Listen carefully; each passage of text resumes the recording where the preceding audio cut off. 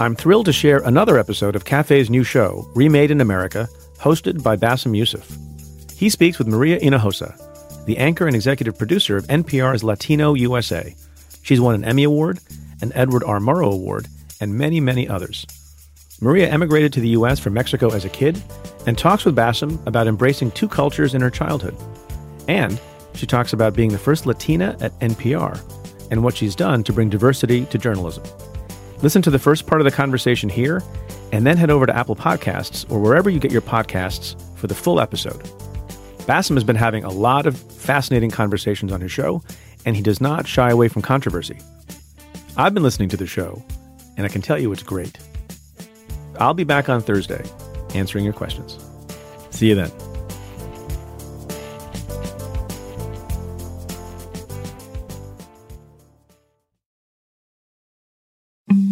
Since I arrived in America, I have been hearing things like journalism is under fire. Now it seems that all people talk about is fake news and the rise of an American dictatorship. Yeah, outlets are publishing these fake news stories without fact-checking. Fake news. Fake news. Fake news. Fake news has become a plague on the web. But as I look back to what I lived through in the Middle East, my professional opinion about all of this is, guys, really? I'll be honest, while I try to sound tough, telling you guys that you don't even know what an authoritarian regime looks like, I realize one important thing. Freedom should never be taken for granted. And maybe compared to the journalism hellhole back in my region, you still have a long way to go before you reach the bottom. But it's up to a small group of people to make sure that the state of the media in America doesn't get any worse. Today's guest is Maria Hinojosa. She's one of the many journalists here in America who try every day to deliver real news, to call out dishonest leaders, and to protect democracy. So the media and journalists who are not part of the mainstream, we have a really important duty to help tell the history of the United States of America that is not from a majority perspective. Maria has been telling other people's stories for her whole career. She's worked at NPR, CNN, PBS, CBS, WNBC. Oof, it's a very long, very impressive list of letters. Today, she's the anchor and executive producer of NPR's Latino USA and the co-founder of Futuro Media Group. Maria has given a voice to a lot of people who didn't have a voice of their own. She is going to tell us more about being a journalist of color, and also about how she almost let her identity as a Mexican woman keep her from becoming the renowned public voice she is today.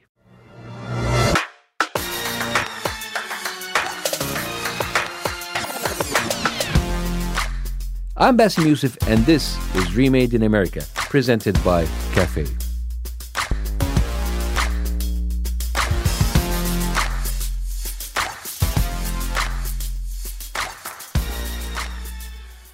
Today, we're talking with journalist Maria Hinojosa. So, it's true that Maria hosted her own NPR show and now owns her own media company. But before all that, Maria and her family came to the United States as immigrants from Mexico. She grew up in Chicago. Being Mexican was really cool, even though sometimes I wish that I had blonde hair, blue eyes, and that my name was Susie. I think my parents did a really good job of inculcating in us how cool it was that we were Mexican and that we were able to go back to our homeland every year by car. So I think my parents played a really big role in allowing us to understand that as immigrants, we could be completely open with our arms wide open to our new country, but that our arms were also extended to the country that saw us be birthed. And that somehow that we were able to do both, that there wasn't really a deep and profound conflict, that we could in fact be bicultural. Maria's parents gave her a great sense of who she was, but they had their own unique feelings about their new country. I think my mom, what she loves about this country is the ideals on which it stands, the values. of a free press, of freedom of speech, of freedom of religion, freedom of assembly. My mom was just like, whoa, yeah, let's be a part of change and modernity and looking forward and being open. I think my dad loved this country because of the opportunities that it gave him as a professional, as a medical doctor researcher. I think my dad was a little bit of a genius. He never let on. When we were around, he was actually very humble in that sense, but he was committed to his career as a research medical doctor, devoted to understanding the inner ear, and he was part of a very, very large team of many scientists who helped to create the cochlear implant. He loved his job as a researcher, and it was because of his love of his profession that he left his country. I think that was probably, one of the most difficult decisions that he ever had to make, was to leave his country of birth. He didn't want to, but at the same time, he was that nerdy, geeky scientist who wanted to look through a microscope all hours of the day. And that's what this country could afford to him. When Maria told me about her dad, it really hit home for me. I left home and I left everything behind, just like he did. But the only difference is that I didn't choose to do so. I got a phone call and was at the airport a few hours later, scared I would be arrested on my way out of the country. Maria's parents got to make a choice, but choosing to leave your home sounds just as scary to me as being run out of town. He was happy, but I think, as it is with many immigrants, there was always a question of like, oh, was this the right decision? Should I have done this? And I think a lot of people kind of gloss over that. They think it's like, oh, you just left your country and you came to a new one. And it's like, no, that's a really deep, difficult decision for everyone, and we shouldn't take it lightly. People forget that there's a lot of issues on the immigrants who are leaving their homeland. It is not an easy decision. Maria got the journalism bug at an early age. We consumed journalism in my home all of the time. The radio was on, the television was on, we were watching 60 Minutes, Meet the Press. We were engaged, but there were never any stories about people who looked like us. And I was growing up with immigrants from China, from India, from Japan. You would look at the media and it would be as if people like us were just strangers and complete, literally, quote unquote, aliens in the United States. Well, we know that's not true because immigrants have always been a part of this, but in the national news narrative, from the time when I was growing up in the 60s, 70s, and 80s, it was like we were kind of just visitors. When you don't see yourself and you internalize the invisibility, it's actually really damaging. It's really damaging to your psyche. It's damaging to your emotional state. You feel less than. I was recently asked, who did you look up to as a journalist that, that reminded you or told you that you could do it? And I looked at this person. I was like, there was nobody. I wasn't looking up to anybody because there was nobody. There were so few women, and there were certainly no women of color. So I didn't have anybody to look up to. And still she did it. Maria decided to become a journalist. And not just a regular journalist, but a trailblazer. You were the first Latina at NPR. And people hear that here and they go, whoa. I hear that and I go, whoa. Well, that was 1985, the first Latina actually hired at NPR editorial.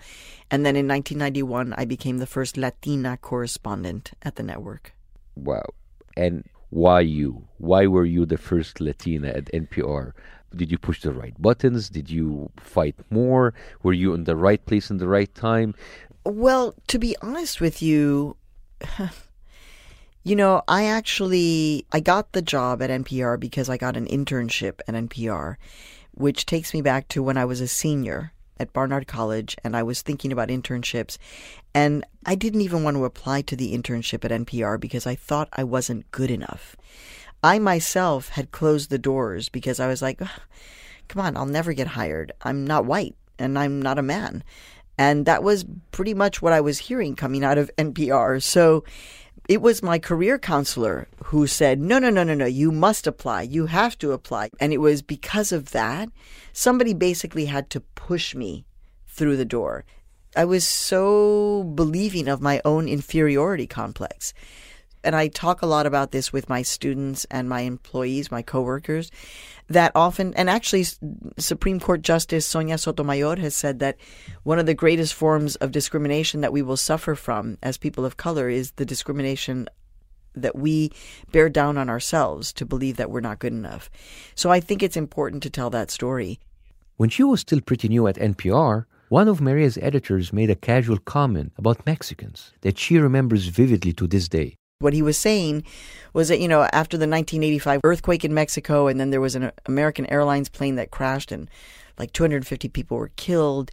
And he was just like, wow, the suffering in Mexico, I guess I can't imagine if that happened here in the United States, what would happen, because I don't know, maybe the Mexican people are just used to the suffering. And that's when I stopped him and I was like, okay, you need to stop saying those kinds of things.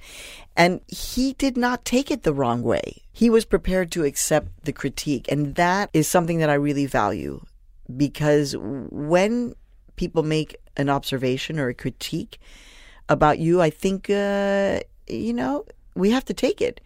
And there's all kinds of unconscious bias. There's all kinds of racism and stereotypes and anti-gay, anti-black, anti-trans, anti-Muslim, anti-whatever sentiments that people are carrying with them because they are part of American society, which, if you consume the mainstream media, kind of lives and thrives in stereotypes. I mean, my Mexican grandmother, who had never lived in New York, was afraid of black people in the Bronx. When I moved here in 1979, I was like, Abuelita, what are you afraid of? Ay, es que lo veo en las películas. I see it in the movies. So Hollywood has helped to create a narrative that is anti-black, anti-Mexican, anti-women, anti-Muslim, et cetera, et cetera, et cetera, et cetera. And we are all victims of that, Hollywood and the American news media in general. So we have to catch ourselves to not let ourselves caught up with that kind of thought. Maria's story about her editor saying that Mexicans are used to suffering reminds me of people saying that Arabs choose to be under a dictatorship. That's not how dictators work. They don't ask to be chosen.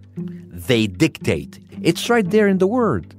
They tell you that they are in charge with guns, sometimes with elections. But when someone wins an election with 100% of the vote, it's usually a sign that it was more dictation than election. And over time, the people themselves being under dictatorship for so long, they will blame themselves. They will tell you, we don't deserve democracy. We need a strong man to tell us what to do. Everyone becomes a line worker, and nobody is rewarded for independent thought. On that note, it's time to take a little break. Since I'm a rookie and Maria is a pro, I asked her to help me smoothly transition into the ad in the middle of my show. People in the biz call this the mid-roll.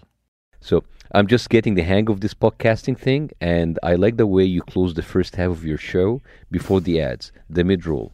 Can you do it for this episode? Stay with us. No te vayas. Yes. Okay, again. No te vayas. Yes. Please stay with us. No te vayas.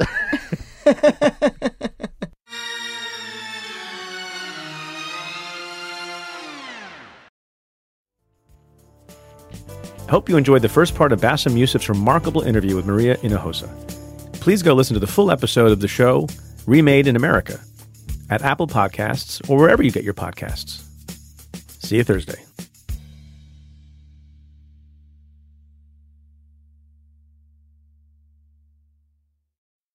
Simply Safe is the home security for right now, when feeling safe at home has never been more important. Simply Safe was designed to be easy to use while protecting your whole home 24/7, starting at 50 cents a day.